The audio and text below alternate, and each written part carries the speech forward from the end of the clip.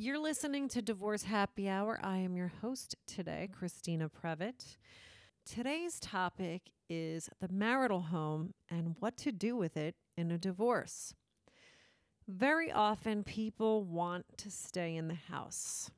I'm going to generalize, as I often do, that many times it's the wife and the mom who wants to stay in the house because if she's going to have primary custody, she wants to keep the kids in the house. Sometimes that is feasible. If there's enough money, then it's feasible. When is there enough money? There's enough money when you are getting enough money from your income and or support to be able to continue to support the household. That means all of the bills. That means your living expenses and whatever other expenses you may have that are regular recurring expenses and other expenses related to your lifestyle. Unfortunately, the reality is that in most cases, there is not enough money to go around when you have an intact family that is now dividing and will be supporting two homes on virtually the same income that they were supporting one home. Unfortunately, it's common that it just makes sense for both parties to downsize. So what happens when you have to do that? There's basically two options when you're getting a divorce, what to do with the house. Either one person buys the other one out, or you sell it and you split the proceeds. Those are really the only two options. So what does it look like in a buyout situation? In a buyout situation, what you're buying out is the other party's share of the equity. If you don't know how to calculate the equity, here's a really rough formula. You have to determine what the fair market value of the house is. If you don't know that, you can get an appraisal. You can get a comparative market analysis. You could just guess right now for purposes of this conversation. Some people like to go on Zillow. That's not the most reliable place to get a value, but if you're just doing this as an exercise, you could start there just to get a ballpark. So you figure out what the fair market value is. That's basically what would someone probably buy your house for today if you listed it for sale. Then you figure out how much your mortgage is, and that doesn't mean the monthly payments. That's the balance of the mortgage. $100,000, $200,000, $500,000, whatever you owe the bank, that's what you would deduct from the fair market value. If you have any other liens on the property, those would have to come out too. If you have a home equity loan, that has to be paid. If you have a line of credit that has a balance, that has to be paid. So if you have a $500,000 house and your mortgage is $250,000, then you have about $250,000 in equity. Assuming that you and your spouse are splitting all of your assets 50-50, because that's mostly how we do it. You don't have to do it that way, but in most cases, that's how we do it. You would have to give your spouse half of the equity. So in this scenario, the other spouse would be entitled to $125,000. So if you want to buy him or her out, you would have to pay that person that much. So you would have to refinance the property into your name and take out enough money so that your spouse could be paid. So what that really means is whatever your mortgage is now, it's going to be higher. So you would need to really sit down, look at your budget, look at what you're making and what you net after taxes. And if you're paying support, you'd have to look at how much money do you actually have after that. If you're the one receiving support, then that's income to you that you could use to support your lifestyle. But you really have to take a very careful look at all of your finances, all of your income from every source, any taxes, and all of your reasonable expenses. That's why the case information statement is so incredibly important. A lot of attorneys and clients, they'll just throw it together. It's a bother to have to do it because it's time consuming and You have to do it to file it with the court, but you really need to spend time on it. And it's not just for the court. It's not just for your lawyer. You really need to do that for yourself, because that document probably is the most important document in the entire case. Look at your budget very carefully and be honest with yourself about what you really spend.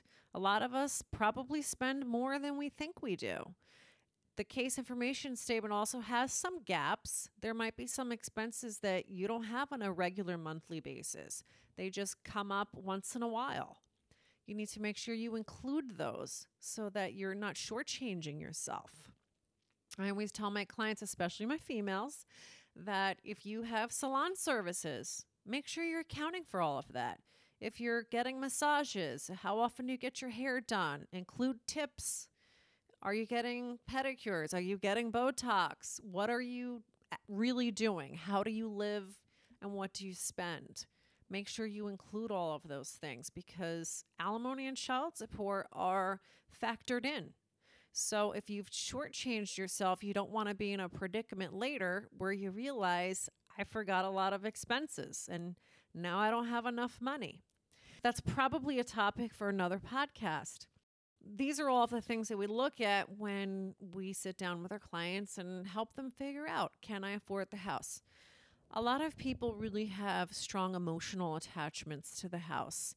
And I do think that this is a little more common with women for various sociological reasons that we don't need to get into. But I really implore you to very carefully consider, do I want to stay in the house because I have an emotional attachment to it, even though I can't afford it? Or is there really a legitimate reason why I need to stay in the house? Because I would much rather see you have to sever the emotional attachment and downsize and relocate to a place where you will be much more secure financially. So please think about that when you're making that decision. The other option, if you can't do a buyout, is to sell the property. I normally do not recommend that people sell the property during the divorce, because usually support is not established yet, and we can't have a mom or a dad moving out of the house and setting up somewhere else when they don't really have certainty about their income, because whether you're receiving support or paying it, you don't really know what that final result is going to be. So you don't necessarily know what you can afford or not afford. And you don't want to move somewhere thinking that you can afford it, and then it turns out that you really can't. This is more of an issue for, and again, I'm generalizing, if the wife is the one that's getting alimony and or child support, if she moves out, she probably doesn't have support yet. So she probably can't move out until she has that income, because it's partly going to subsidize her living expenses. So I always prefer that people have a global settlement before they sell the house. Sometimes there are reasons why you need to sell the house. Maybe you're behind on the mortgage and you just want to unload it, or there's a foreclosure, or maybe you've both just agreed that the house is a drain on the finances and it's better for everybody if you sell it. That's okay. You can do that. But as an attorney, I would always make sure that there's some agreement in place about what support is going to be, even if it's temporary, when you sell the house, if the divorce isn't done yet. And then the other issue is that you have to really determine what's the custody and parenting time arrangement when you're not living together anymore. So that's, again, probably a topic for another show. But to put it simply, those are really your two options. You either buy, one person buys the other one out, or you sell the property. I do have people come in frequently who have discussed not having a refinance done. And attorneys will debate that issue. I personally think that people should do the refinance, because you want to have as much finality and closure in your divorce as possible. I understand that sometimes there are situations when it just makes more sense and it's easier for everybody if both spouses stay on the mortgage for a little while.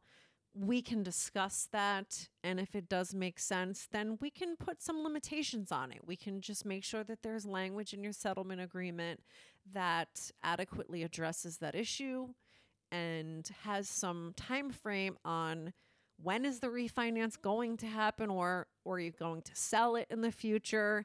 Who's paying the bills in the meantime? Who's paying the mortgage? What if that person stops paying the mortgage? What recourse do you have then? What if there is maintenance and repairs, especially something significant? What if you need a new furnace? Who's paying for that? The other issue is really the timing. When is the house going to be sold? You don't want there to just be this open-ended provision where the person who's in the house just never has to sell it and it's solely at their own discretion. So there are a number of issues that you really have to deal with, and that's why I prefer that there be a refinance or a sale rather than continuing these financial entanglements, because it just makes things a little muddy. So whatever situation you're in, there is always a way to craft a tailor-made arrangement that works for your family. And that's why I have to speak in generalities, because everybody's situation isn't exactly the same. If you need some guidance on making this decision, and I strongly recommend that people sit down with a financial planner and or an accountant to help them with this.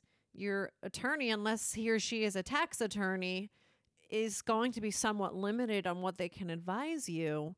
You might want to find out, how much am I paying in taxes on certain things? What am I getting in equitable distribution? Can I liquidate that? Will there be tax consequences? You need to really understand all of those things before you sign your settlement agreement. And your accountant or your financial planner can sometimes be really valuable in helping you figure out, can I really afford this house? Does it make sense for me to stay here? Those are some considerations for you. It is a big decision. If you need guidance, you can always call us at New Jersey Divorce Solutions, 732-529-6937. You can find us on the web at centraljerseyfamilylaw.com. I hope that this information was helpful.